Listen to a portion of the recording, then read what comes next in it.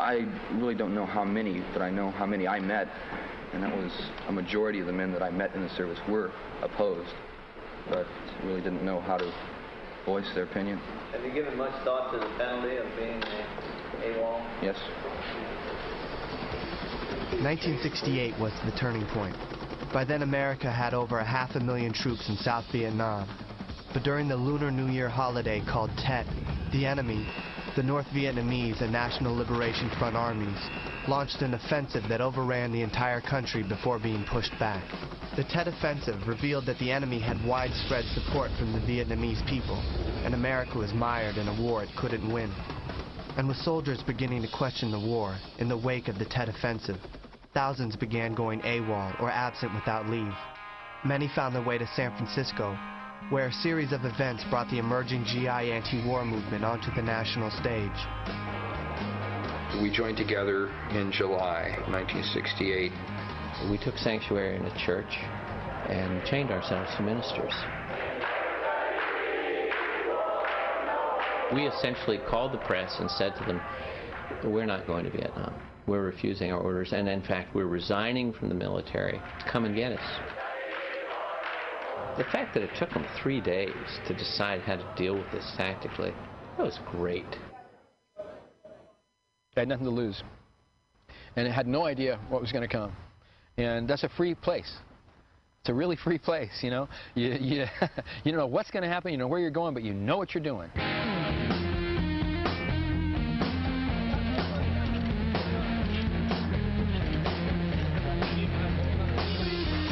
And that was my introduction to the San Francisco Presidio Stockade.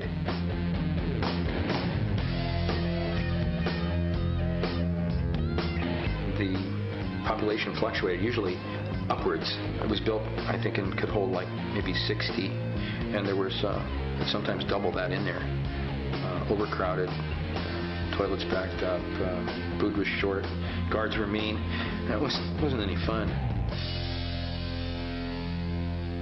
With the 9 for Peace held in military prisons, soldiers throughout the Bay Area began planning for the first anti-war demonstration in the country organized by GIs and veterans. I was a member of the Medical Committee for Human Rights. We got together a number of times and talked about how we were going to organize active duty GIs to go to the peace demonstration. And then I remember also hearing about the B-52 bombers that were dropping leaflets on Vietnam, urging the Vietnamese to defect. And I thought, well, if they can do it overseas, then we can hire a small private plane, load it up with leaflets, and drop the leaflets on military bases in the San Francisco Bay Area. Thousands and thousands of leaflets. At one point, I know we were a little concerned about getting shot down, but nothing happened. Evidently, they landed pretty accurately. That's what they testified at the court-martial. And on my way driving into the demonstration, I decided I was going to wear my naval uniform. And my opinion was fairly straightforward. It was if Westmoreland could wear his uniform, being for the war and talking in front of Congress, then as an active duty person, I certainly had the same rights that he did, and I could wear my uniform protesting the United States' involvement in Vietnam. Susan Schnall was court-martialed by the Navy for making a political statement while in uniform. And following the march, 4 AWOL GIs turned themselves into the Presidio Army Stockade, where Keith Mather was being held. So I'd been assigned kind of by the movement people to go into the stockade and find out what was going on, because they had shot this prisoner and killed him. For 19-year-old Private Michael Bunch, life in the Army had been little more than a series of AWOL violations. His last stop was here at the Presidio Stockade, where he was fatally shot last Friday while trying to escape from a work detail. The guard shot him and killed him, you know, point blank, and his only crime was not wanting to be there and going AWOL. And he was cut down at a real young age, and for no good reason, not unlike a lot of his brothers in Vietnam, you know. So we reacted viscerally and with anger and disgust and outrage. We tore that jail apart. We ripped the wires out of the walls. We ripped the squawk box off the wall. And then things started to calm down because we started to plan. We came to a decision that the best thing we could do was to have some kind of a demonstration. And it was at the roll call formation we had a signal, and that was when we were supposed to break ranks, and we did, and then we walked over here and sat down. At a certain point, Commandant came out and read us the Mutiny Act, and we just kept singing louder and kind of linked arms and sang and sang. We were scared, man. I'll tell you, we were really scared. We had them right where we want them. They were finally listening to us, man. That's the first time I can ever remember anybody listening to us while I was in the military. The commanding general of the 6th Army, which was the jurisdiction, he said that they thought that the revolution was about to start and that they really had to set an example, come down hard, and we were the guys that they decided to do that with. And they did. I mean, we were on trial for our life. I kind of came in as an AWOL, and within 2 days of hitting the stockade, I was facing the death sentence for saying that we shall overcome.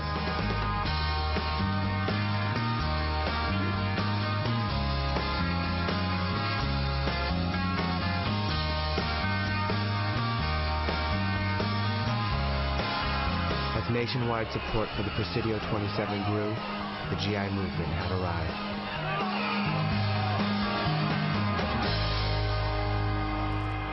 All right, and welcome back. That was the first 14-ish minutes of Sir No Sir, which is a documentary that came out in 2005. You can stream it for free on YouTube. There's also the DVD available at the San Francisco Public Library. I'd imagine other public libraries where you are. And I believe there's extra footage on there. I haven't watched it yet, but I'm going to check it out. So there's so much to get to, and there's also so much that we don't know, and that I feel like that's been a common recurring theme on this show that I think I've maybe even more recently just become so aware of, just how much misinformation is taught, how much propaganda there is growing up in this country, and really wanting to seek out the truth and a people's history, and also questioning the powers that be and their actions, and how not only do they control the narrative, but they control a lot of just the behind the scenes. And if we don't know what's actually happening, it's difficult to form an opinion and then to take action, and then also just to make sense of everything. So someone did post this, which was from NPR, which I know some folks have. I would imagine that folks can criticize almost anything, and I don't know how else to say it. So I appreciate some stuff NPR does, and also I'm critical of others, and I think it's also just crucial to, of course, question what we hear. And this was posted early last year in February from NPR, how the CIA overthrew Iran's democracy in 4 days. And there's a lot that I don't know, so I will be also listening to this just to share, is that the right word? I don't know, perhaps. To educate myself a little bit more, a lot more, and hopefully also just to contextualize how the U.S. has constantly gone abroad and just fucked things up and caused a lot of harm, and that's no different than what's happening right now. So you can find this at npr.org. It's about 38 minutes. I'm not sure how much of it I'll play. I might play all of it. We do have the time, or maybe I'll play a little bit of it, and if you're interested, you can hear more. So again, if you go to NPR and then type in how the CIA overthrew Iran's democracy in 4 days, and this talks about August of 1953 when the U.S. overthrew Iran's democratically elected prime minister. And this is through NPR's, they have a history podcast called Throughline. So I'll be playing this for a bit, and we'll be back perhaps with some music afterwards.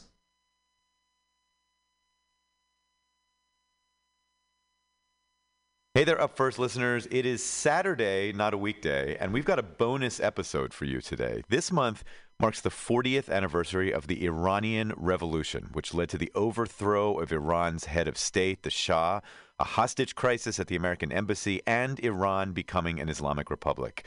It is cited as the year Iran and the United States became enemies, but that animosity actually has earlier roots. In this episode of Throughline, a new history podcast from NPR, hosts Ramtin Arablouei and Rund Abdel Fattah explore the U.S.'s role in the 1953 coup in Iran. August 15th, 1953. shortly before midnight in Tehran, Iran's capital city, the air was thick with anticipation. Something big was about to happen. The elected prime minister of Iran, Mohammad Mossadegh, was sitting at home, waiting. He knew something was coming. And he had no idea if he'd still be prime minister by morning. So with each tick, tick, tick of the clock, he knew that the future of Iran was at stake. One truckload of Presidential Guard soldiers were going to Mossadegh's house at midnight. Their mission was simple. Go to Mossadegh's house in the middle of the night. Knock on the door. Tell him he's fired. Mossadegh would then protest, undoubtedly, and say, "You can't fire me, I'm elected." And at that point, you would arrest him. That failed because Mossadegh found out about the arrest. News of it leaked out. Then there was a bit of panic among the army that was supposed to come out and support the arrest of Mossadegh. The phone lines were supposed to be cut. They were not cut. So there were a number of missteps that took place. And when the soldiers arrived at Mossadegh's house to arrest him, other soldiers jumped out of the woods and arrested those guys. Mossadegh's forces had foiled the coup attempt. He would stay prime minister. But little did he know, that night was just the beginning of a much bigger battle to come, and it would change the future of Iran and America. Iran's British-hating Premier Mossadegh arrived in Cairo, where former Premier Mossadegh's ruined house is a mute testimony to 3 days of bloody rioting, culminating in a military fury of the force. For the first time now, the CIA has released documents that show its role in the 1953 coup. You're listening to Throughline, where we go back in time to understand the present.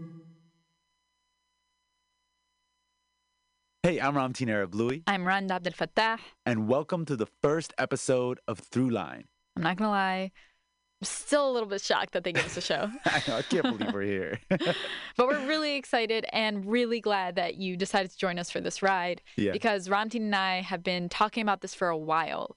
Like a lot of you, we're news junkies, and we were just pretty frustrated with the lack of historical context around a lot of the headlines we were reading. And we would end up in these Wikipedia wormholes trying to figure out the history behind things. Mm-hmm. So we wanted to create a show where you, the listeners, and us could go on this journey every single week and become better informed about the world around us. And do it in a way that wasn't boring. Yes, exactly. So in this first episode, we're going to take you to Iran and the story of 4 days in 1953.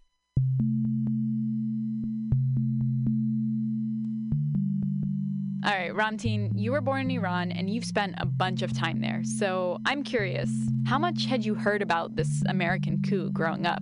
I definitely heard stuff about it, especially from my father, who would remind me all the time, like, the only reason we're here in the U.S. is because what the U.S. did to our democracy in 1953, right? And I would always just kind of like brush it off, like, whatever, that couldn't have happened. It's just like Iranian conspiracy theory stuff, right? But as I grew up, I realized the U.S. actually did interfere in Iran's politics in 1953. I'm going to be honest, like, I didn't have much of an idea about this going into the episode.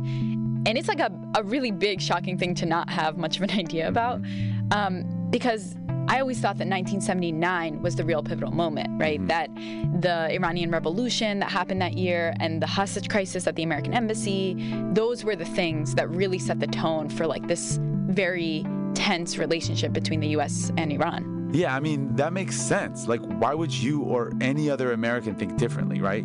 Because 1979 was such an important year. But 1953 is really when it all goes down. Doesn't it suck that your dad was right? Yeah, it really does. It does. Okay, I want to get into it. It's a great story.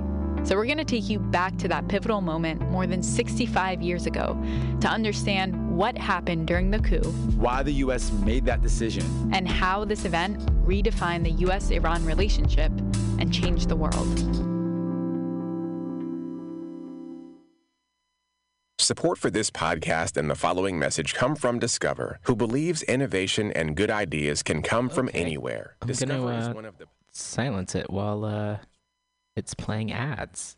That's all right. Again, we're listening to NPR, how the CIA overthrew Iran's democracy in 4 days. And I'll do a little plug for the radio station while they're doing a plug for theirs. Mutiny Radio, 21st in Florida in the Mission. you get by on dues and donations, please Venmo us at Mutiny Radio. If you want to support this show in particular, you can do so at patreon.com/weeklyrev. I appreciate all the folks out there who have been donating over the years.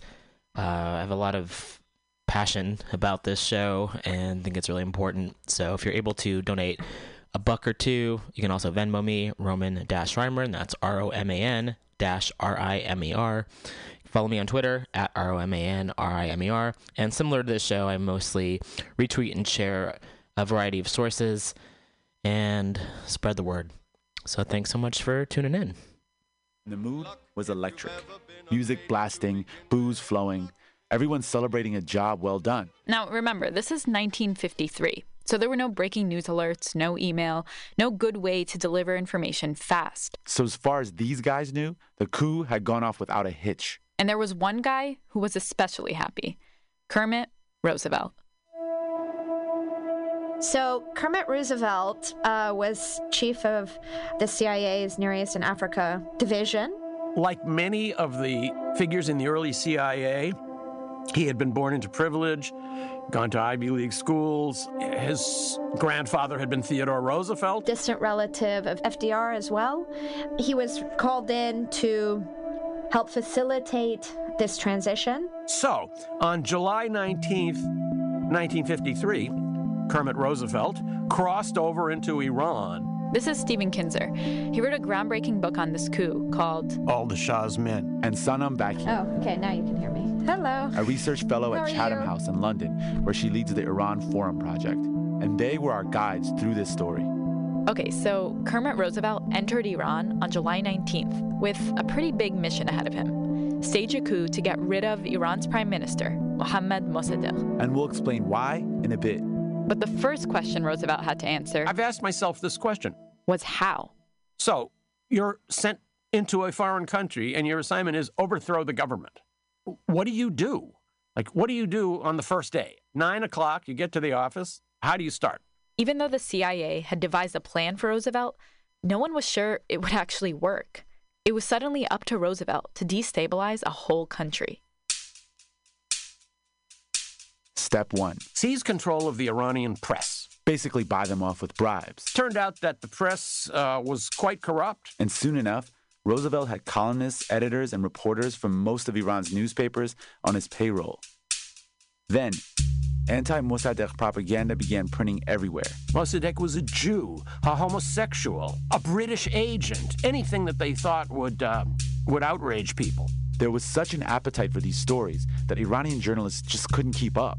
So Roosevelt had to recruit CIA agents back in Washington to write some of the articles for the Iranian press. In fact, one of them later wrote a memoir, and he talked about how bizarre it was.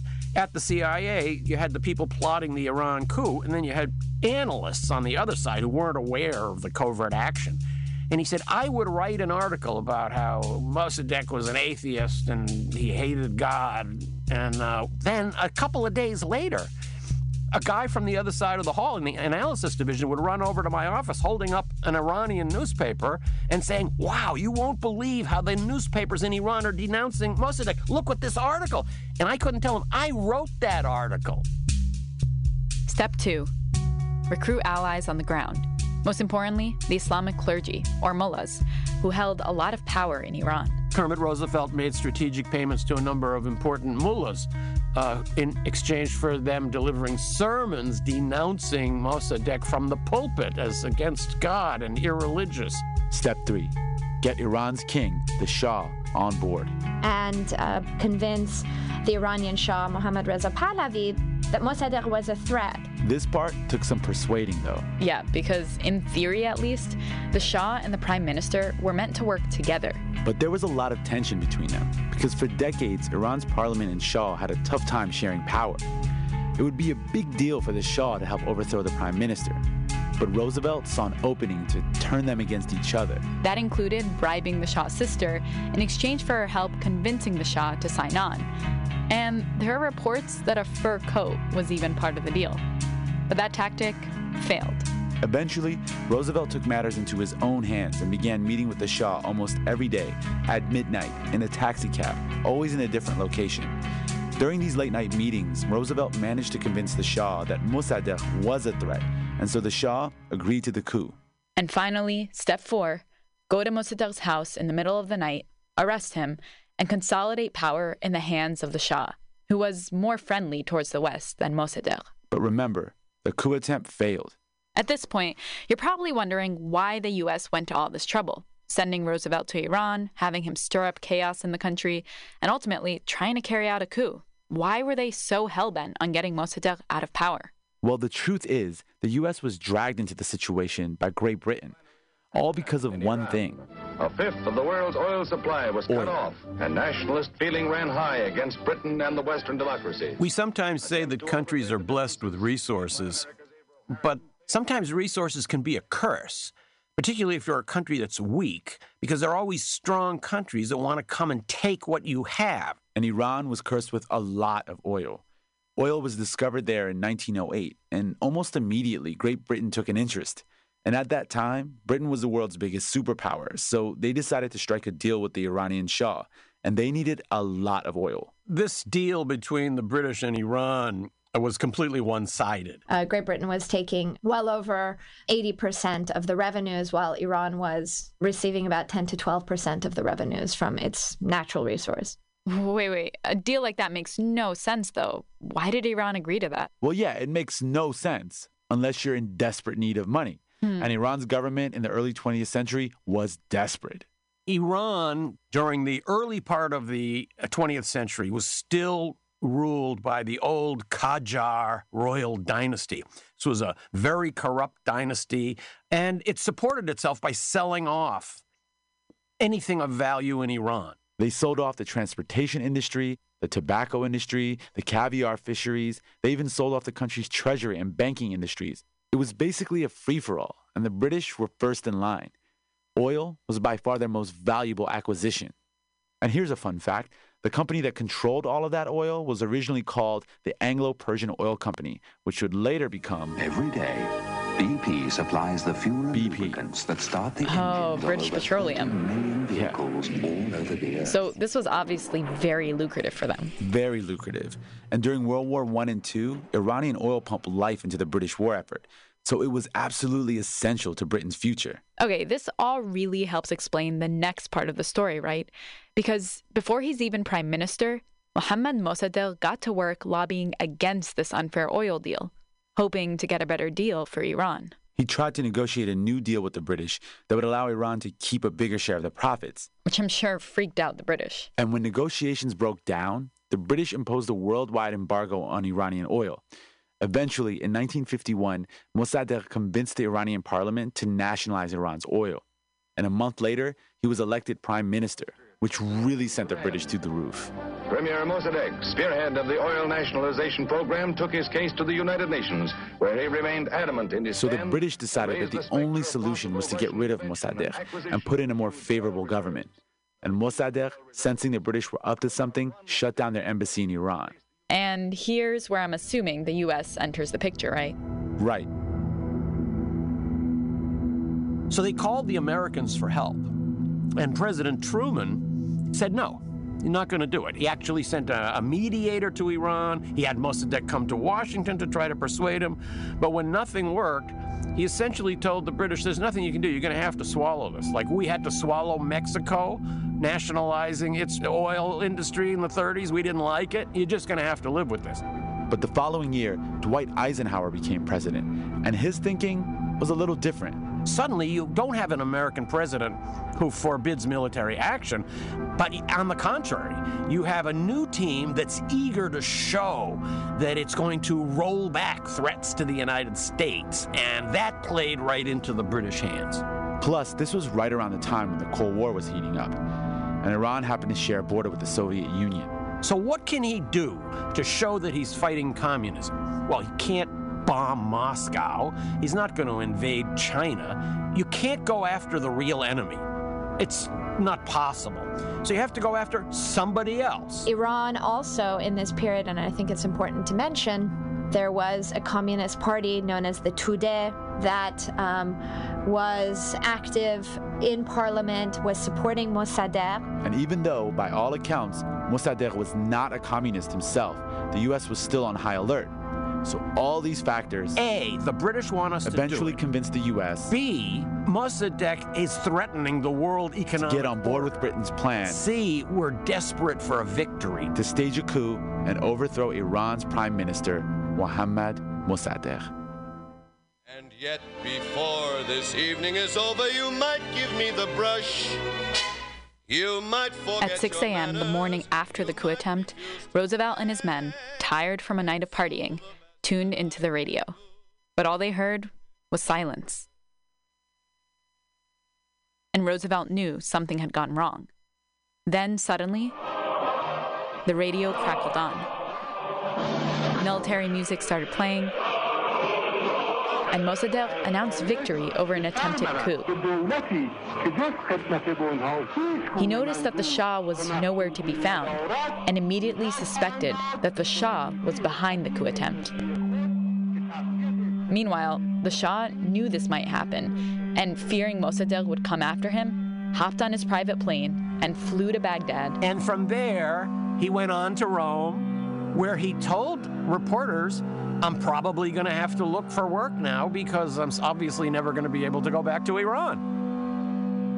So to recap, at the end of day 2, the Shah had left Iran, Mossadegh was still in power with no idea that the U.S. was behind the coup attempt, and Roosevelt had failed. But even though his bosses back in Washington told him he could go home after the coup failed, Kermit Roosevelt was not willing to give up that easily. I think it came a little bit from the old CIA can-do mentality. I think he also sensed how weak the Iranian political establishment was. He thought he still had assets that he hadn't used. Mossadegh wasn't out of the woods just yet. Kermit Roosevelt had not given up and was having a plan B.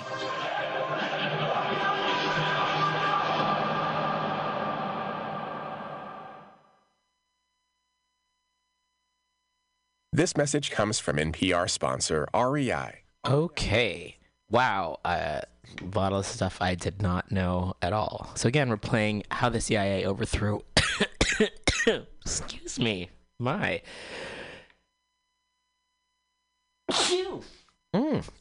How the CIA overthrew Iran's democracy in 4 days. This is from NPR, and it came out on February 9th, 2019. You can find it on their website. Or wherever you listen to podcasts. August 17th, 1953.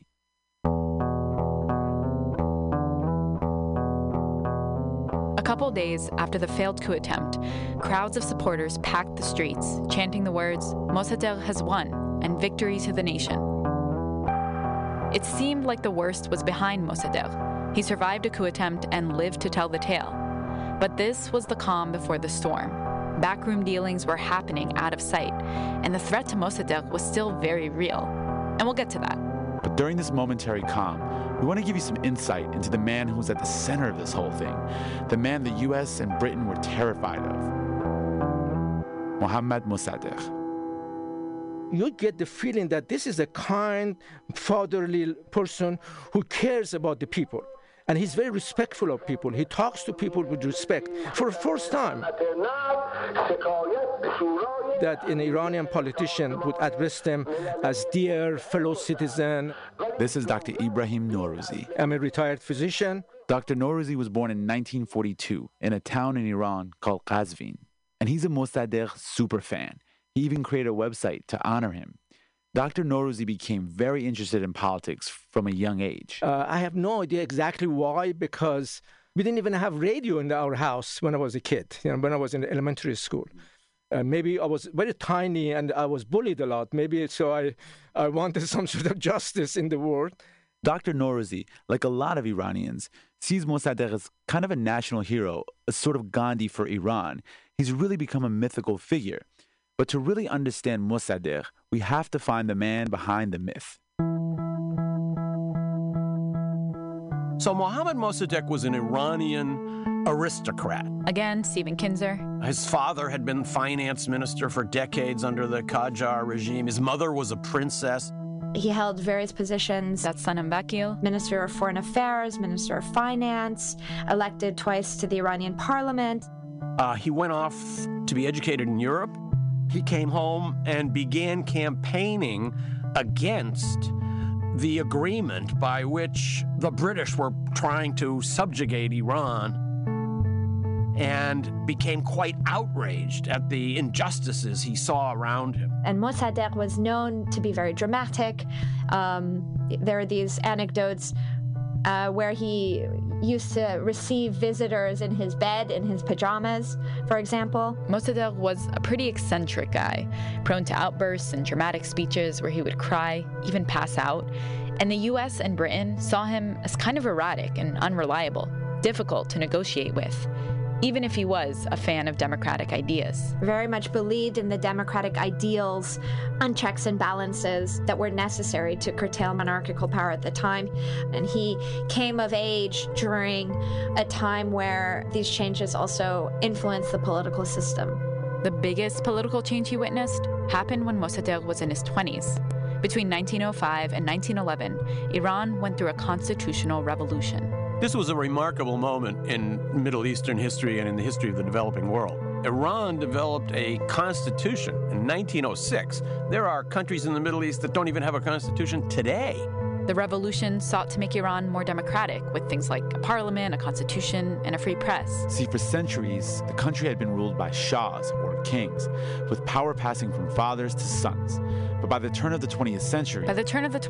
the corrupt, irresponsible business dealings of the shahs were driving the Iranian economy straight into the ground, which made the shahs really unpopular among the people. And this wasn't like normal corruption. We're talking crazy, excessive spending. Yeah, like one shah had a harem of 1,600 people. 1,600? 1600.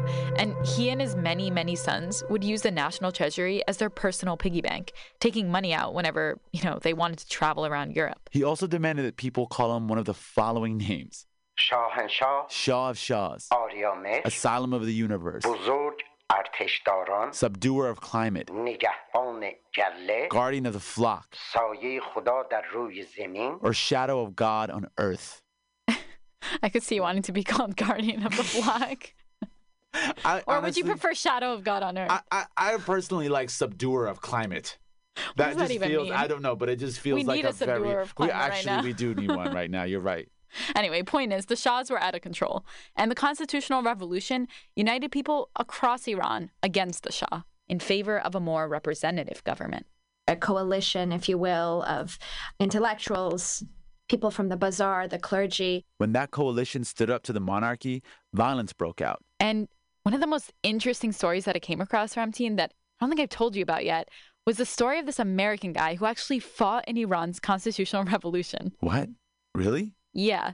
His name was... Howard Baskerville. Howard Baskerville. Who was a graduate of Princeton University Seminary School. Baskerville was an American missionary. And in this period, there was a lot of missionary activity coming from the United States. They would support education in various countries throughout the Middle East. He came to Iran and he identified with their plight. And Baskerville wanted to go and fight. On the side of the constitutionalists? Exactly. But the U.S. representative in Iran begged Baskerville not to join the fight. He came to him and yelled at him, no, you can't do that, You shouldn't get involved in civil war of other countries. You came here to help, But he wouldn't listen. And then he threatened him that if you go and involve yourself in the war, I take away your passport. He said, okay, this is my passport. He threw it at him. He said, no, just because I was born in America, that doesn't mean I'm better than them. I'm like them. I'm going to fight for them, for their cause, and this is a good cause. Unfortunately, he dies just the first hour of a battle. And by the way, Baskerville, his sculpture was installed in Constitutional Hall in Tabriz, and his tomb is like a worship place. So Iranian extrapolated these missionaries' action to America as a government. So what I'm saying is that Americans left a very good impression in Iran. Iranians loved it. I had never heard of this guy, Howard Baskerville. Neither had I before this. I mean, it's really wild to think that this guy would have laid down his life for Iran's constitutional revolution. Like, think about it. How many Americans at that time even knew where Iran was, let alone go over there and fight? Right. And it's interesting because at that time, Britain and the Shah were the bad guys, but America was kind of an ally in their fight. Yeah, exactly, until they got involved. In the days after the coup attempt, however, all that seemed to matter was that Mossadegh was a man of the people and that he was still in power. But out of sight, a new plot against Mossadegh was brewing. Kermit Roosevelt's Plan B.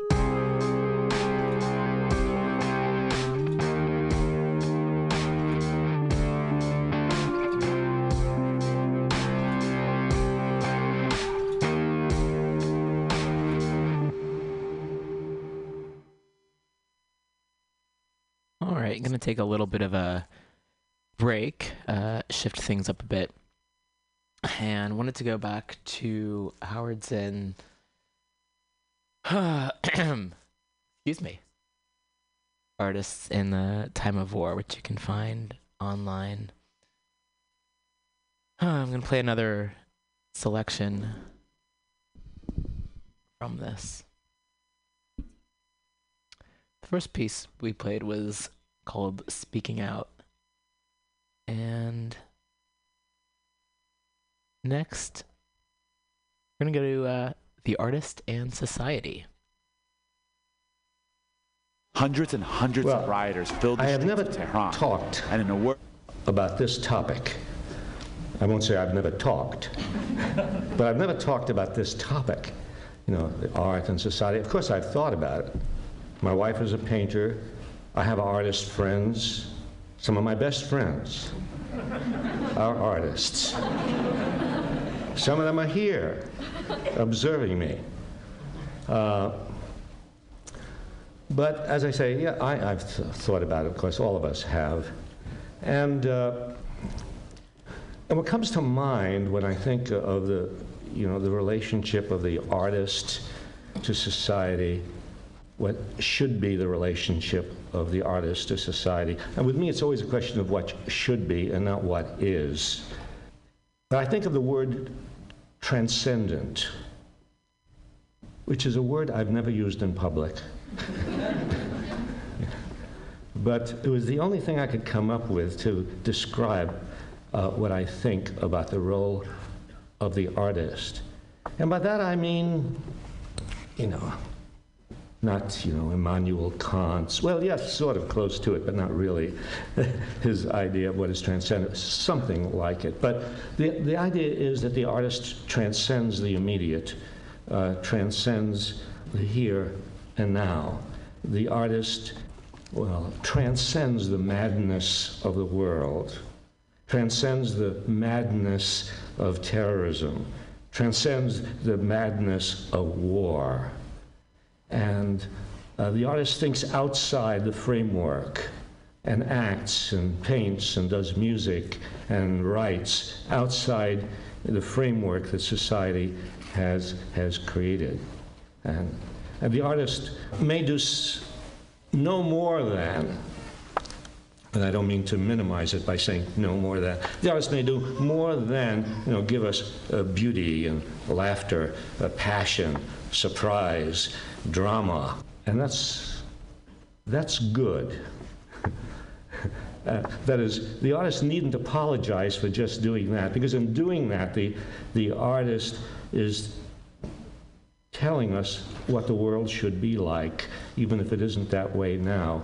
And the artist is taking us away from the moments of horror that we experience every day in this world, some days more than others, and showing us something else, showing us what is possible. There's no need for an artist to apologize about just giving us something that is passionate and beautiful and funny, or any of those. No need to apologize for that. But all right, so that was The Artist and Society from Howard Zinn, from Artists in a Time of War. I'm going to put together a few other things here for the remainder of the program. Again, there's so much to get to. I do want to listen to the rest of the NPR piece on Iran, and hopefully at least one of the things I've shared today will hopefully, help educate know it's helped educate myself as a reminder, even though I've heard some of these things before. It's a good reminder of that the majority of people are against war. And I also wanted to get to some local news. I've been following the Moms for Housing, which you can follow online on Twitter at moms4housing. And it's a group of mothers who are unhoused who found a vacant home and have been living in there as they should. And the property company has been trying to evict them. However, many folks have been coming to the defense and showing up with these families. And you can follow more and also donate to them, Moms for Housing. And there's a video clip that they shared on Twitter, which I'm going to share right now. So I'm just going to get everything all set up here. And they posted this. This is through bypass_TV. And this is Talani King, one of the co-founders of Moms for Housing. She speaks on the pain that thousands of homeless mothers around the country and around the world are going through every day, invisible, unheard, and ignored. You can watch, listen, and share this. #HousingNow. Hard. Right. I feed my community weekly. Right. I sacrifice my life for people. And this city, this country, has not sacrificed anything for me. So I will take it. Say that. I'm at the point of taking what I need. People died for us to be at this point, and we are slipping backwards. Still struggling, yeah. This has troubled my life. This has not just touched me. This has troubled my life. I am someone. I deserve a house to live in. I deserve a place to grow up. I deserve this. This is not something that I want. This is not something I desire. This is what I deserve. I deserve to have a place to take my head and lay it down. I work hard. All right, so again, this is from the Moms for Housing. You can follow them at Moms for Housing on Twitter, and they also have a website as well. And there's some more speakers here, so I'm going to continue sharing these videos here. And this is again shared by through Bypass TV, which is at bypass_TV on Twitter. And this was shared on December 31st, 2019. They are trying to present themselves as the David in this David and Goliath fight. And the speaker is Carol Fife from ACCE. We say no. No. The billionaires. The billionaires, the banks, the hedge fund companies, these corporations that come in here and profit off the misery that they help cause are not David. Goliath. The ones that are oppressing these families and these mothers directly and indirectly are being fought right now, not just by you all and people who come out here, but also by these mothers who, yes, are courageous freedom fighters. They have been threatened physically. If you all are on Facebook, on Twitter, on Instagram, on YouTube, you will see how their bodies are being threatened. They've been threatened with lynchings and shootings and all kinds of violence. That is just one aspect of the violence. But another is having to not know what your next day will be because you don't know where your children will lay their heads. Just last night, these babies put their...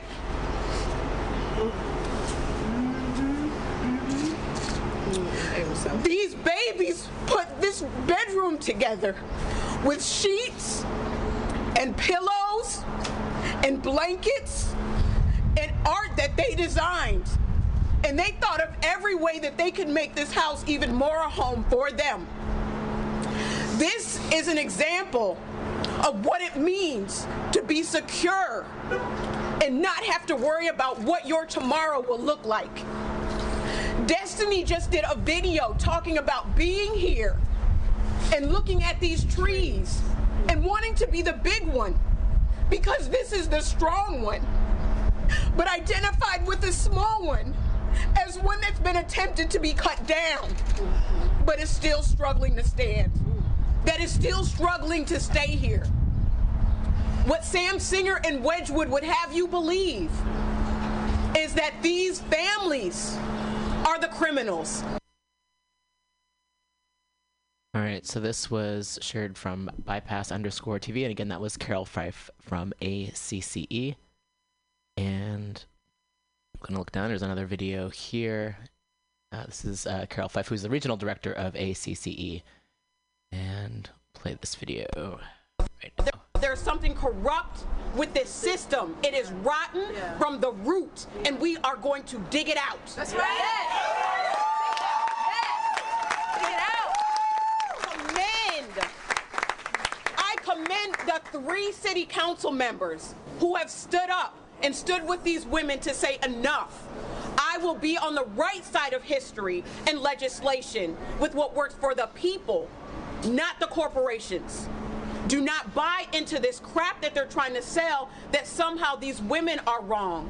Because if we start today with just an individual situation, it's just between these women and this company, the women are wrong. This is a system. Right.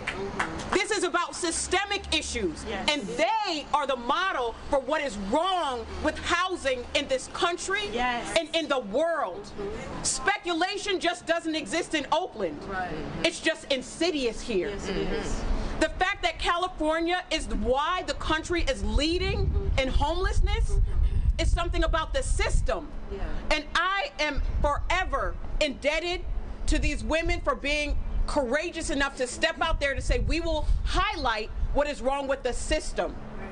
So I implore you to call your elected officials that didn't show up today. And if you want to be clear about who did, I'm going to just tell you who did, who is standing with this movement right now. Councilmember Nikki Fortunato Bass is a G. Is a G. Councilmember Rebecca Kaplan. Councilmember Dan Cobb. Those are the 3. So if I didn't name somebody, they have not stood up to say enough on speculation. I will also say that there are 2 supporters from the County Board of Supervisors who stepped up to say, Wedgwood, if the moms have an option to buy the house, why won't you talk to them? That's right. What are you losing? Okay. So some more clips there from Rally from Moms for Housing. And again, you can follow them at Moms for Housing. And I believe there's a petition that health workers can sign. I'm going to pull that up now as well. Just give me just a moment. And yes, so this was shared by Rupa Maurya, MD, and it's a Google Doc, and I believe I've shared it on Twitter, so I'll share it there again.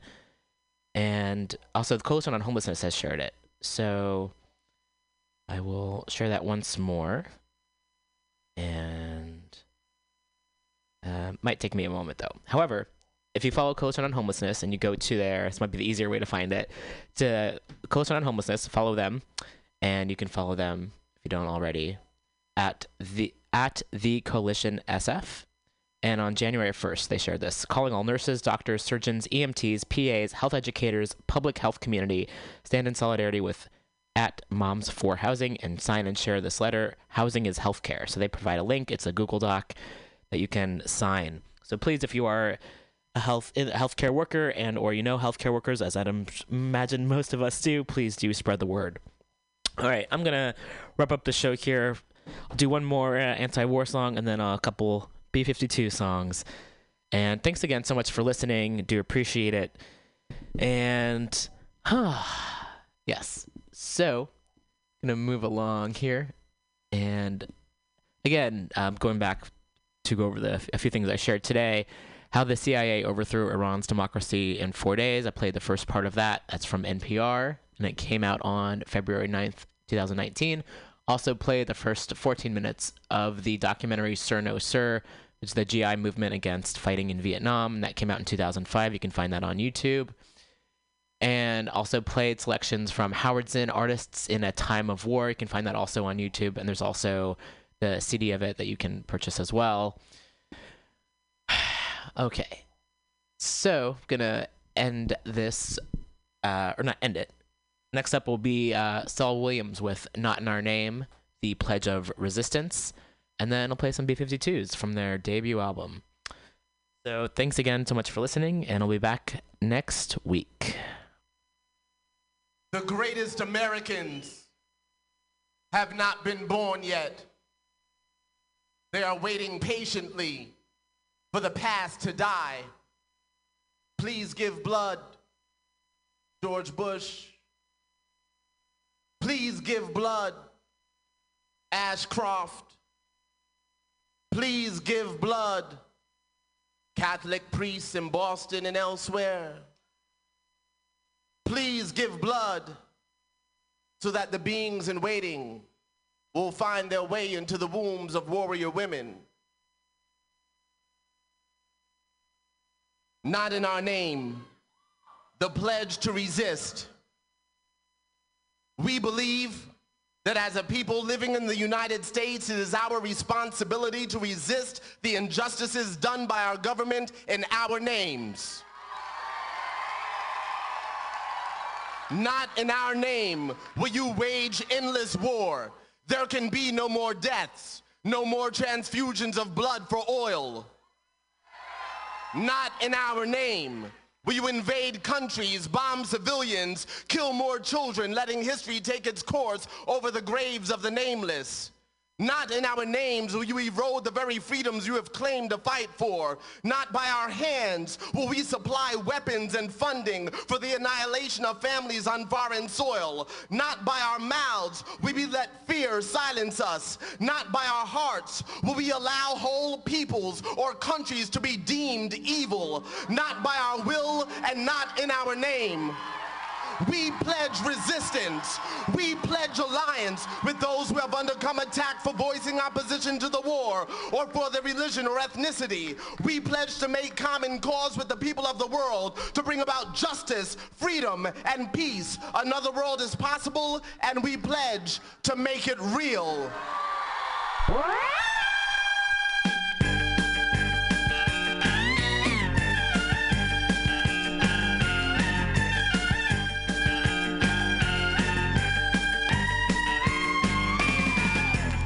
In the sky, it's called the moon, and everybody is there, including Saturn, Saturn, Saturn, Saturn, Jupiter, the band, Alan Bell.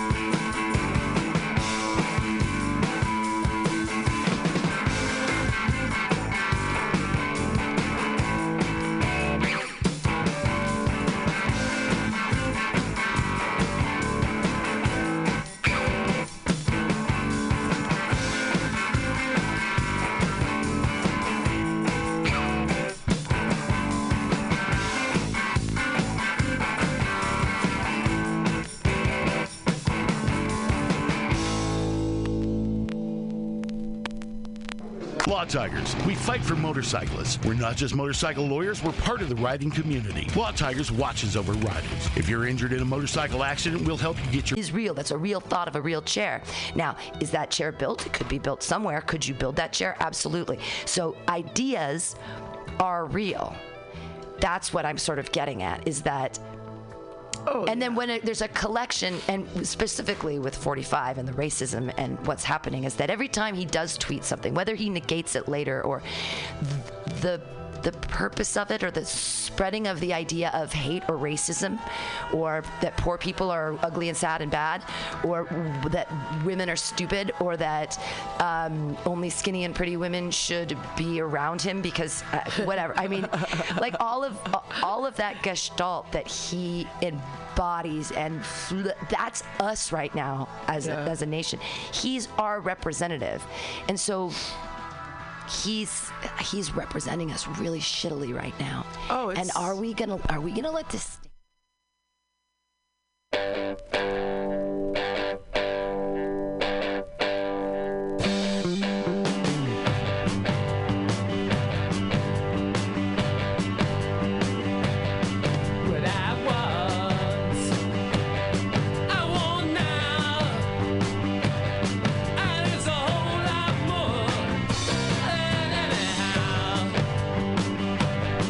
I wanna fly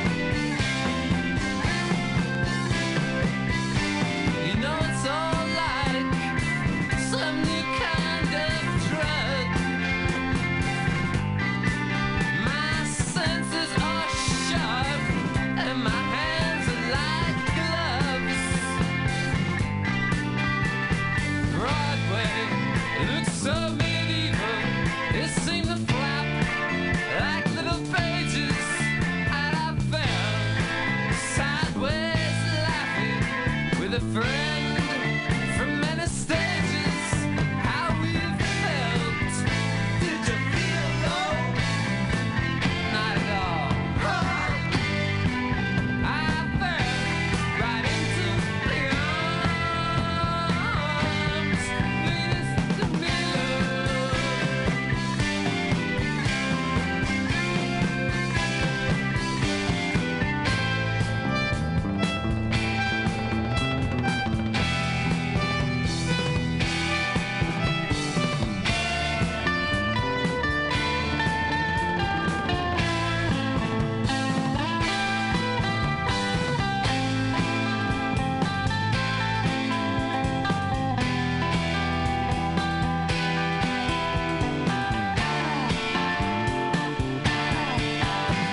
Suddenly, my eyes were so soft and shaky.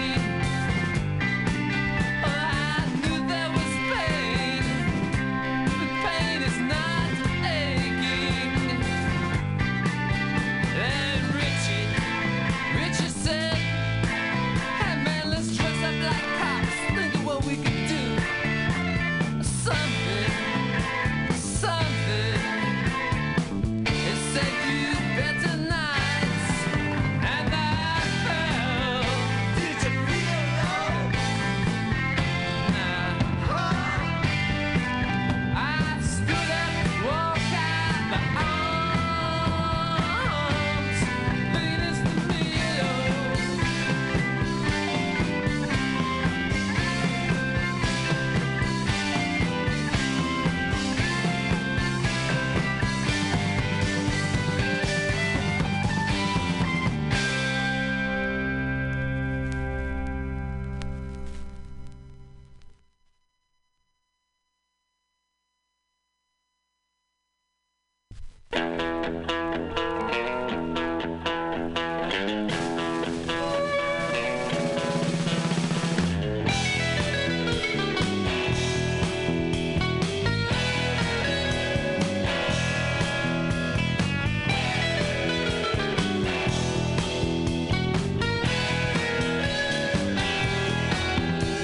I knew it must have been some big setup.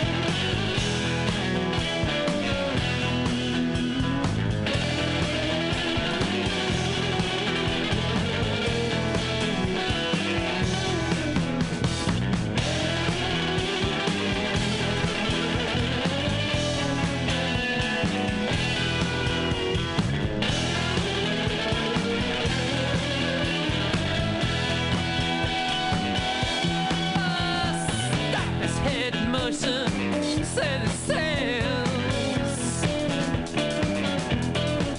You know, all us boys gonna wind up in jail.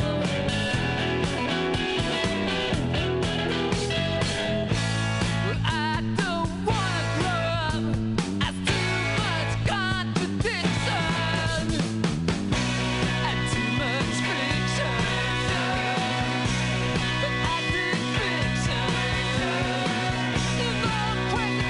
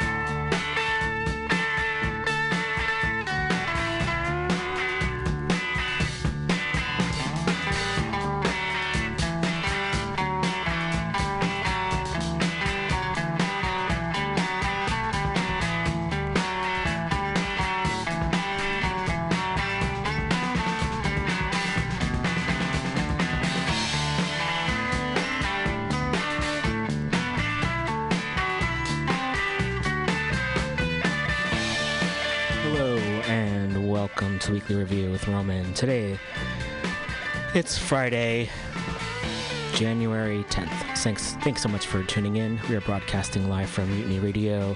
We're in the Mission District. We're in San Francisco. We're on Ohlone land, and one way to learn more about the land, the history of the land we're on, is to go to ramaytush.com, and that's RAMAYTUSH.com. You can also check out the Shumi land tax, and that's SHUUMI land tax, and that is for anybody, and especially folks in the East Bay. So I've got a show coming up. I hesitate to, I recognize a lot of times when folks have shows, they say, we have a great show coming up and an excellent show coming up, and I can't predict the future. I do think it's going to be a pretty awesome show today. We have a guest, Annalise Ophelian, coming in at 12:30, and Annalise will be discussing her film. It's a series called Looking for Leia, which is now streaming on the Sci-Fi Network. I highly recommend it. It's interesting and heartwarming, and I learned a lot by watching it, and I really highly recommend it. Start off the show, still playing some music here, because it took me a little bit while to get all set up here. The album Marquee Moon by Television. I mentioned last week that my new thing was to, not a new thing, but for me, I guess it's a new thing, was to go to the library. The public library has so many great resources, and they have vinyl as well. And we've got some record players here at the station, so I thought, why not pick up some really good records and be able to play them on the air? So this was one of them that I picked up a couple weeks ago, and it came out in 1977, so I thought that would go in very nicely with Star Wars, which came out in 77. I do have a lot of recommendations for documentaries and movies and books that folks can check out. I'll see what I can get to. I took a lot of notes, and we'll see what I can get to in the meantime. The first is a documentary I played a little bit of last week, and that's called Sir No Sir, and an abridged version is available on YouTube. It's a little over 40 minutes or so. So if you type in Sir No Sir, you can get the link. And it's a documentary about GIs and veterans who, during the 60s, during the Vietnam War, refused to fight, and many folks protested, and there are all sorts of tactics. They also set up coffee shops in the U.S. and they drop pamphlets. There's a whole lot of stuff that folks did. So I really recommend that folks check that out. And so online for free is an abridged version, as I mentioned. And then you can either order the DVD in full, or you can rent it from your local library. And also a cool feature from the DVD is that they have, I would say, at least 2 hours of extra features. So that's interviews and other documentary footage, including when vets were, I think it's called Just the Beginning. And it's footage of when vets threw their medals back at the White House, just had rallies, and it was just, and gave speeches, and a lot of course, what they're talking about with the U.S. imperialists going into fight against non-white people around the world, and how very little has changed since then. So I highly recommend folks check that out. And as people are now many folks are protesting the war already. There's many wars happening, so I should be more specific, I suppose.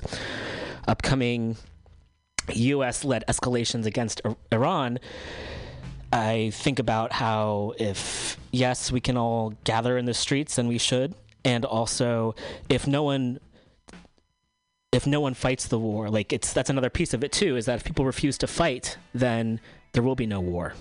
So thinking about that as well. Obviously, easier said than done. And I'm sitting on the sidelines here, so I recognize my place in that. And I also really want to encourage folks to check out Sir No Sir, because it's a lot of what we weren't taught or didn't know about. And for me, I should say, I didn't know a lot about it. So I highly recommend folks check out that documentary. Also, a couple of books. There's one I'm in the middle of that I highly recommend. You can also go to Green Arcade, which is on Market Street. It's a great independent bookstore. I picked it up when they were at the Howard Zinn Book Fair. I believe, I've lost track of time pretty much. It was probably a few weeks ago. And the name of the book is Reclaiming Judaism from Zionism, and that's edited by Carolyn L. Karcher, and just 40 different essays from a variety of folks, and I highly recommend that book. And also, I wanted to recommend an audio, well, it's a book and an audiobook, so depending on what you have the energy for or where you're at, it's When They Call You a Terrorist by Patrice Kahn-Cullors and Asha Bandel, and it is also available on the Libby app. So if you have a library card, you can download the Libby app and you get free audiobooks, and I highly recommend that book. It's really good. So, wanting to put those two books out there in the universe, please do pick up some books if you please do it. There we go. That's me being authoritative. Like, maybe if you want to, I don't know. I have a lot of talks with people about how I don't feel comfortable telling people what to do, even if it's a recommendation. However, that's the very least I can do is be like, hey, check out this great book or this great movie, and hopefully it will make your life a little bit more rich and fulfilling. All right, so those, I think, were the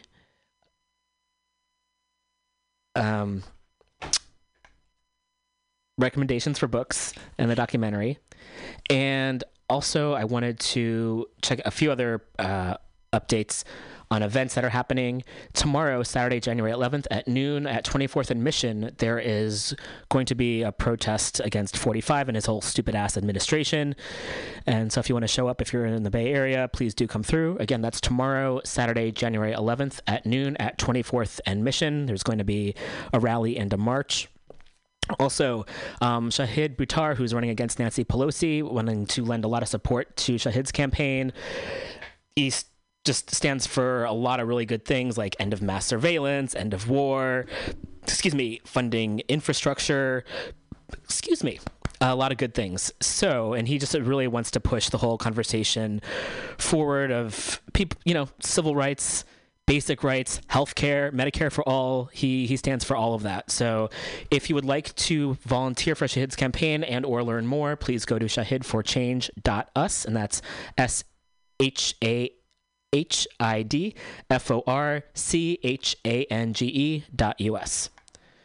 All right, so got those things done. And also some bad news, because we live in a capitalist country, so there's just bad news every day. I don't want to be, I want to offer hope and also be realistic, because it's like, oh, great.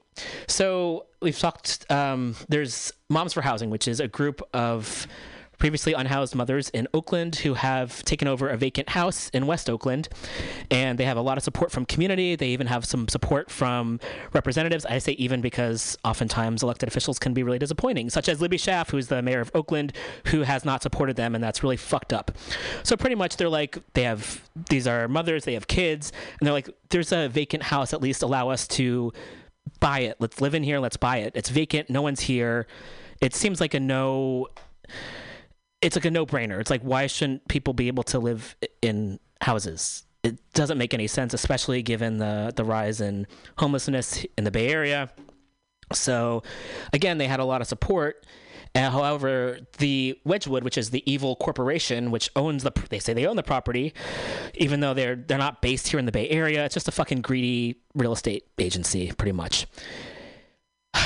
There was just a ruling. I got a text today that the ruling came down in favor of Wedgwood, which is really fucked up. And so there's an emergency press conference, which is happening at the house today at 2 p.m. And if you are able to go, please do. It's at 2928 Magnolia Street, and that's in Oakland. Again, 2 p.m. today.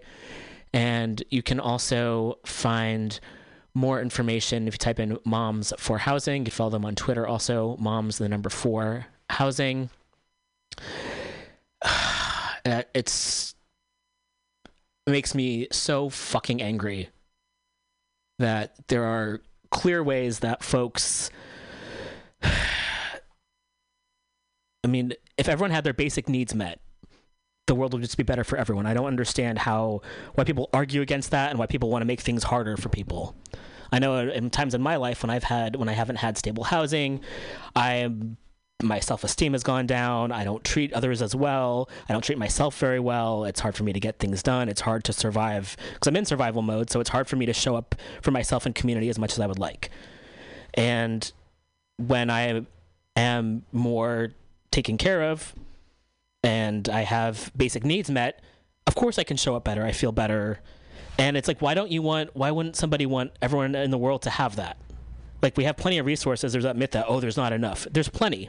There's more vacant houses than there are people in this country. So, and especially with food, like so much food gets wasted. It makes me so fucking angry that people are suffering because of a few people who have a lot of wealth and a lot of greed, and then the folks who support them and the police who end up, following orders and pushing around protesters and locking people up for being poor, which is fucked up and makes everything worse for everyone. Makes me super angry. Well, there's my sigh. There's my way of getting it out. So again, if you are able to get to Oakland today at 2 p.m., please do. What's the address?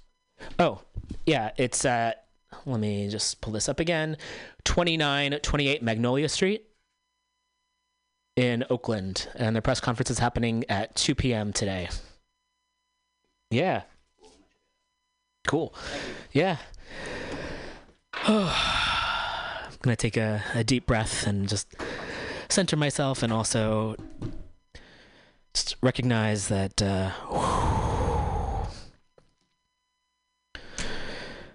there are and have been for a long time folks fighting for what's right, and can't let the people in positions of power win. Okay. I have a few more news stories to get to, and I'm going to see if I can pull them up at the moment here. Folks are still protesting in France. It seems like an ongoing thing. I read, I think it was this morning maybe, that lawyers had taken off their robes and were joining in, and a lot of folks, many folks are protesting in France. And I still have a Facebook profile, but Facebook's always been kind of evil, but now they're super evil. They're just allowing anti-vaccination ads and fascist ads and misinformation. And so I haven't been on there checking things in a while because I don't want to contribute. However, I'm still connected with people on there. So, and as an artist, it's difficult to not have that platform to network. So I'm in limbo at the moment. Still my profile up. Haven't checked it in a month, maybe. So I've been getting a lot of news on Twitter, which I know is also has a lot of fucking issues, and they let not neo-Nazis on there and spew their bullshit and ban people who protest against them. So that's fucked up. However, there are ways that at least folks can share news that's happening and ways to access news that one might not get elsewhere. So if you're interested, I end up sharing a lot of information on Twitter. You can follow me at ROMANRIMER. And in Santa Cruz, at UC Santa Cruz, folks are on strike. Students are on strike, and they joined in another strike. So I wanted to get to that story, if I might. Let's see here. This was shared by the SRA, which is the Socialist Rifle Association. And they have a Bay Area chapter. Black Rose Bay Area shared, happening now on the UC Santa Cruz campus. Striking graduate student workers and striking AFSCME workers are holding a joint rally outside the administrative building. Hashtag UCSC strike. And they have some video footage there. So sending out lots of love and solidarity to the folks at UC Santa Cruz. And let's see, I believe I had another story up here as well. I tend to highlight these and email them to myself throughout the week so I can easily check them out while I'm doing the show here. This might be under my drafts file, so bear with me. Oh, there's a song I might be playing at some point. Rita Martinson, Soldier We Love You. So it's that I heard and saw in Cerno Sir. And what's this? There's another article here that I am pulling up. Oh, yes. There's a new exhibit at the Whitney Museum, and you can find the article on them.us, and if you happen to be in New York, it's going to be up for a while. And it's a new exhibit at the Whitney Museum, remembers David Wojnarowicz, and I hope I'm pronouncing that correctly, whose work forever changed what it means to be queer in America. I've seen a lot of his work before, and it's awesome. So if you happen to be in New York, I highly recommend folks check that out. All right, we're going to take a bit of a music break, and we'll be back with Annalise in a little bit. So please do stay tuned.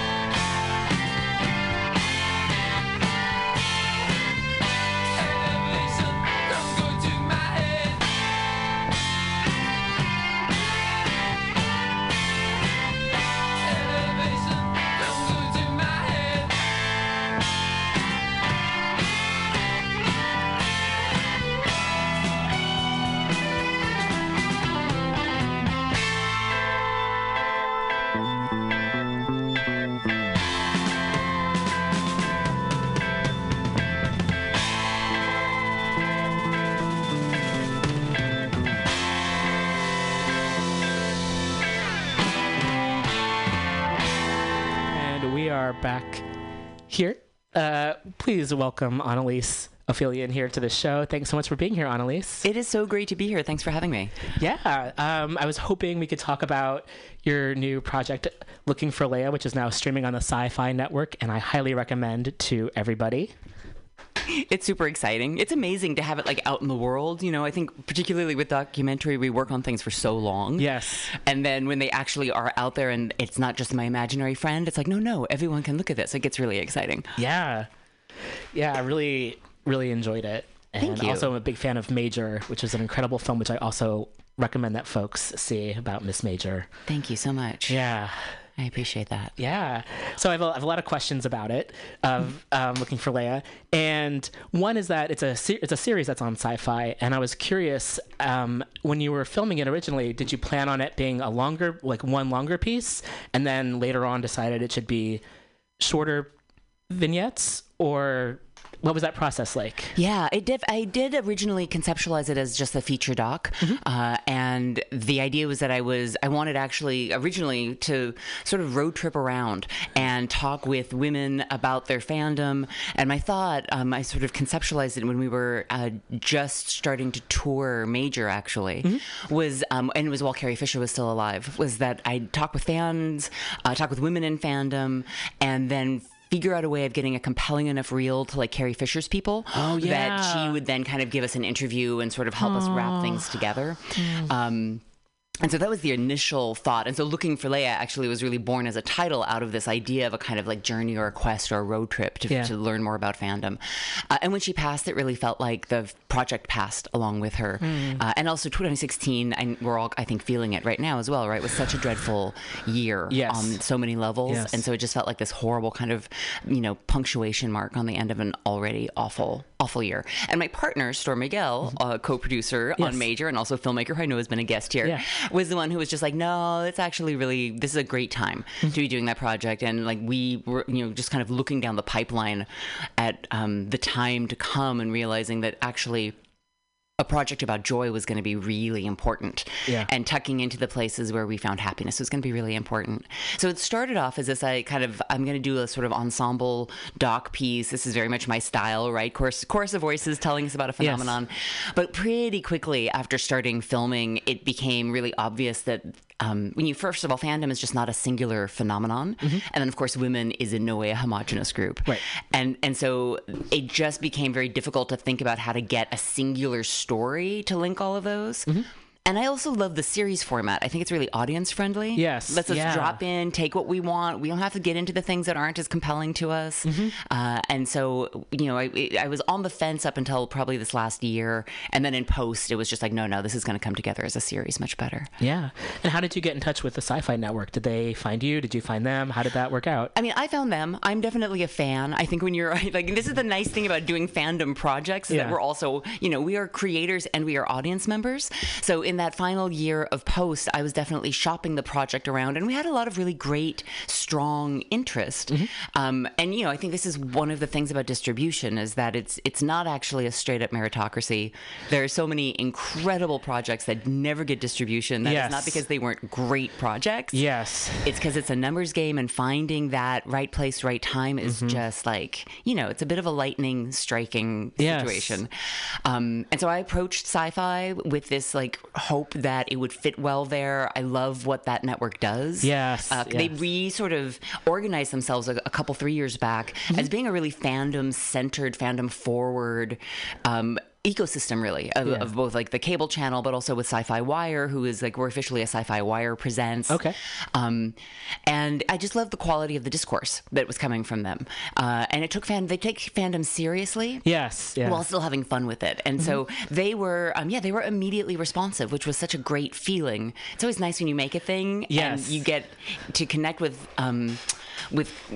companies like Sci-Fi who are like, we see exactly what you're doing here. Let's put this out in the world. Did you feel like you had creative control over the project? Like, were you able to have final say as to what went into it? Yeah, I mean, one of the nice things about shopping finished work is that you're actually the work is done. Got it. And Okay. so it's unlike making a thing for hire, unlike kind of making a thing where you're like I'm directing under a production studio. Yes. When you're doing independent doc, you're the upside is you have all of the control. You call all the shots. The downside is every one person is doing the job of 12 film professionals. Yeah. But no, Sci-Fi didn't ask for any changes in the format or what we delivered. They've run it exactly as I brought it to them. Excellent. Did you find, I would imagine that there's so much footage that and interviews that you did, like so much. Are there any particular stories or pieces that you really wanted to include and just didn't quite have a way to include that you wanted to share? Just tons. Yeah. Like really, it's hard to. I ended up talking with over 100 women on camera. Wow. And also non-binary folks. Mm-hmm.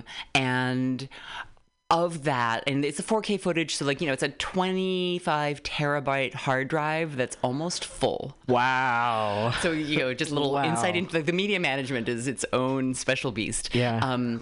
And I transcribed all of those as well because my editing process is kind of like qualitative research, and I like to go through hard copy transcripts. So it's almost 1,000 pages of transcript. Wow. And we ended up with 7 episodes, 12 to 15 minutes each. Yeah. So to say that I could have made this series a dozen different ways with entirely unique content and been in love with all of it is an understatement. Yeah. Are there any pieces in particular that come to mind that you wanted to share? I mean, one of the stories that I really love and that we didn't find a space in the final series for, and I'm hoping actually we get to find a place somewhere. Yeah. Is a woman, Cindy, who retired from the Air Force after, a long and storied career as a protocol officer. She went into the Air Force because she actually wanted to be an astronaut after seeing Star Wars in 1977 when she was 11 years old. She reads this fan letter that she wrote to George Lucas when she was 11 that she still has a copy of. Yeah.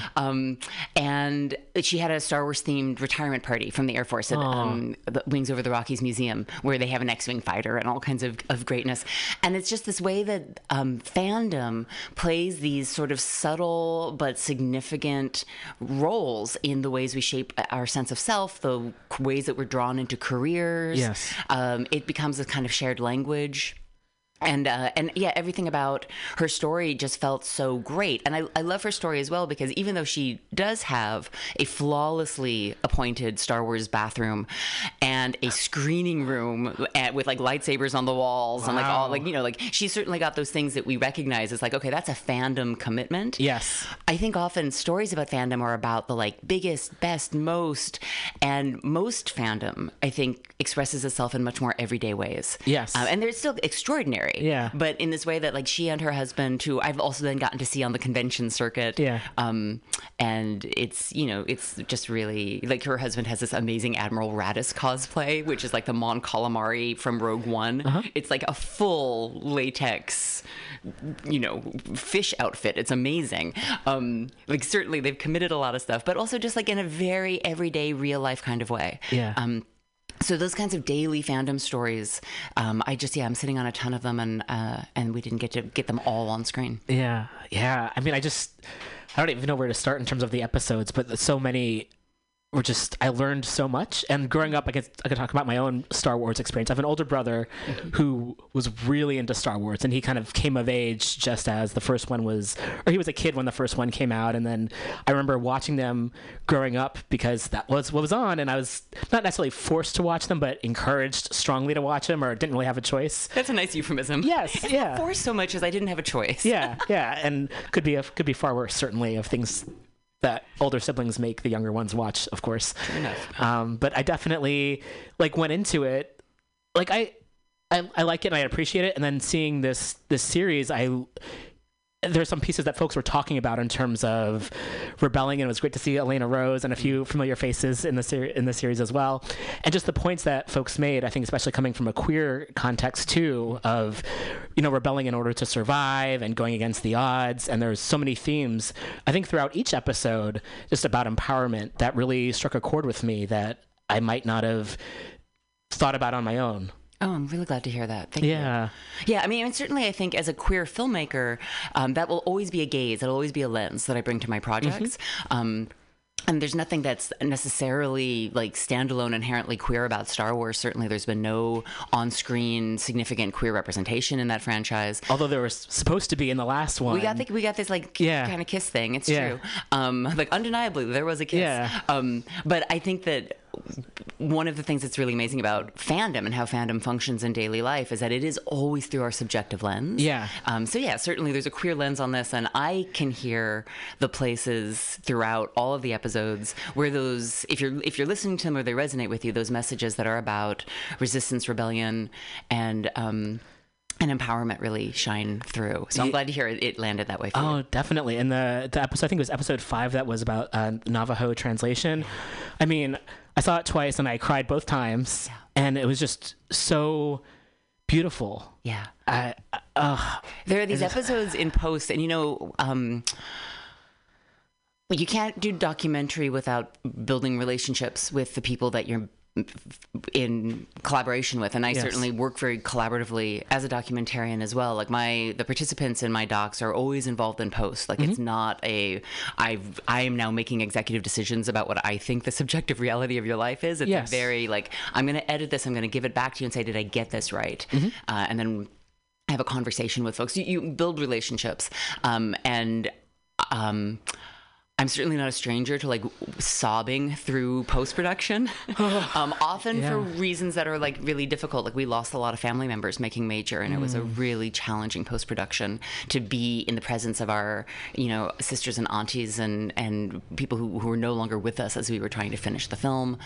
And Looking for Leia was a different kind of sobbing through post-production. And it was a lot of happy sobbing, but I couldn't get through What We Preserve without just having those like deep choke sobs that came from that place, I think, of what happens when we see people like speaking the thing that's authentic and real for them, and just the description that all 3 women had at various times talking about the premiere was I just felt incredibly grateful to get, when I first heard about that story, actually, which was when the Navajo translation. So for folks who don't know, in 2013, Manny Wheeler, who's the director of the Navajo Nation Museum in Window Rock, Arizona, took on the sort of task of translating A New Hope into Dene. And it's the first major motion picture to ever be dubbed into Navajo. And if we think about the sort of cultural significance of a movie like Star Wars, I think that when the rest of this planet is, not looking at all like what it looks like now, which it really could be in like a month and a half, Star Wars is one of those things that will somehow persevere. It is an incredibly resilient bedrock to tape your culture on. And so as a language preservation effort, as a multi-generational language preservation effort, is a really powerful thing. And then also there's a huge amount of connection, I think. And there was a great art installation or museum piece, The Forces with Our People, that's various Indigenous artists and their connection to the Star Wars stories that's happening actually right now at the Museum of Arizona which folks can look up online.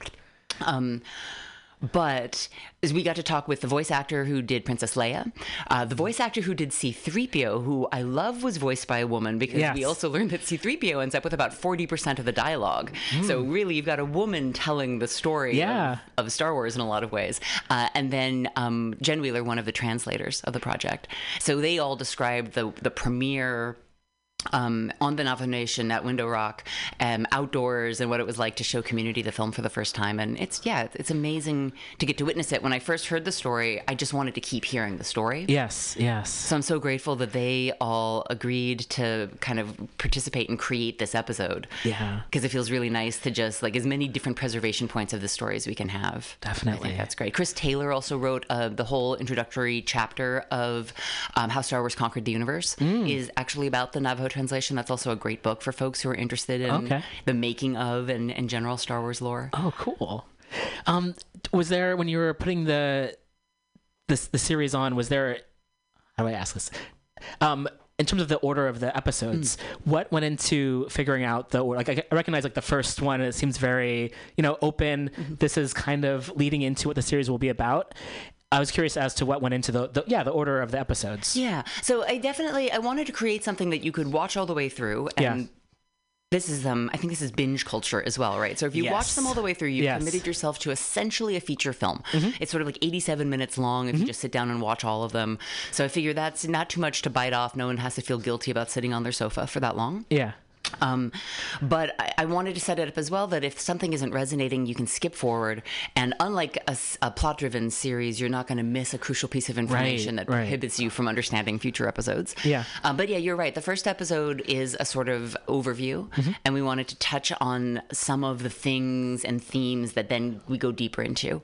And so that's establishing the sort of scope of this franchise, which I think often people think of as a few movies, but it's actually 43 years of transmedia creation, right? So that's cinema, that's television, both animated and now live action, that's role-playing games, this massive expanded universe with like hundreds of novels, and then all of the new novels that are being created, comic books, just like so many points of connection. And, you know, I think often about like Star Wars Legos. Oh, yeah. And that there's also like video games and television stories about Star Wars Legos. Years ago, I was spending time with my friend's 4-year-old who his entire reference point for Star Wars were Star Wars Legos. And so for him, Anakin was a good guy. He did not know who Boba Fett was, but he knew who Jango Fett was. And I was having these conversations with him, like, we like the same thing, and we have totally different experiences. And of course, all the characters just look like Lego minifigs to him. Yes. So this is to say that first episode establishes scope. And lets us meet some folks, including podcasters and fic writers, and also gives us a sense of what we're going to see. Yeah. And then we do the Wayback Machine a little bit, and so the second episode, Fanzines, is really a look back. Yeah, that was. And I think also just that it hits so many points of especially what female fans are still going through in terms of like having to prove themselves as fans, and male fans giving them quizzes and everything. And there was like a line about how dominant culture is only assumed that the audience is male dominated, and how that still is a case. Yeah, right. And that way that we just like, often when I first started production on the series, my media requests, this was after The Force Awakens had come out. And so the media requests were like, well, now that we have this character of Rey, why are women suddenly into Star Wars? So every conversation with the media I had started with this like kind of gentle re-education of actually, to use the masculine parlance, actually, women have always been fans of science fiction and fantasy genre, in fact, are responsible for it, right? Teenage Girl created the genre. Since Trek fandom have been integrally involved in things like fic writing, fanzines, and the print fanzine culture of the 70s and 80s and into the 90s before it then moved online, where it's still massive, represents some of the most incredible creative output, right? Like really just intense, engaged fandom, convention culture and cosplay, like all of these domains that we think of as being fandom were really established by and fueled by women's labor, women's creative efforts. But the assumption is that because we tend to universalize what we see as what exists, we get a lot of, I think, kind of skewed metrics on that. And then, of course, after The Last Jedi came out, every single press request was, why are Star Wars fans so toxic? And I had to once again go in and do this sort of gentle re-education of, to use a Star Wars quote, your focus determines your reality. And so if you're staring at things in a really specific way, you'll get your correlation and causation all kittywampus and make some inaccurate claims. Yeah. And I get to field those a lot. But yeah, we look backwards at fanzines. We talk then a bit about stereotypes, and the difference between the sort of acquisition model of fandom, that like I'm collecting trivia, I'm collecting toys, this is the metric of my fandom, versus these more creative, generative forms. And then we get into the more kind of, I think, story-based stuff. So droid builders. That was so cool. Which I did not understand how 3D printing worked when I started. Like, truly couldn't get my brain around it. So I feel very grateful to have, like, in the course of filming droid builders for, like, the better part of a year, I'm like, I get this now. Like, it really was just twisting my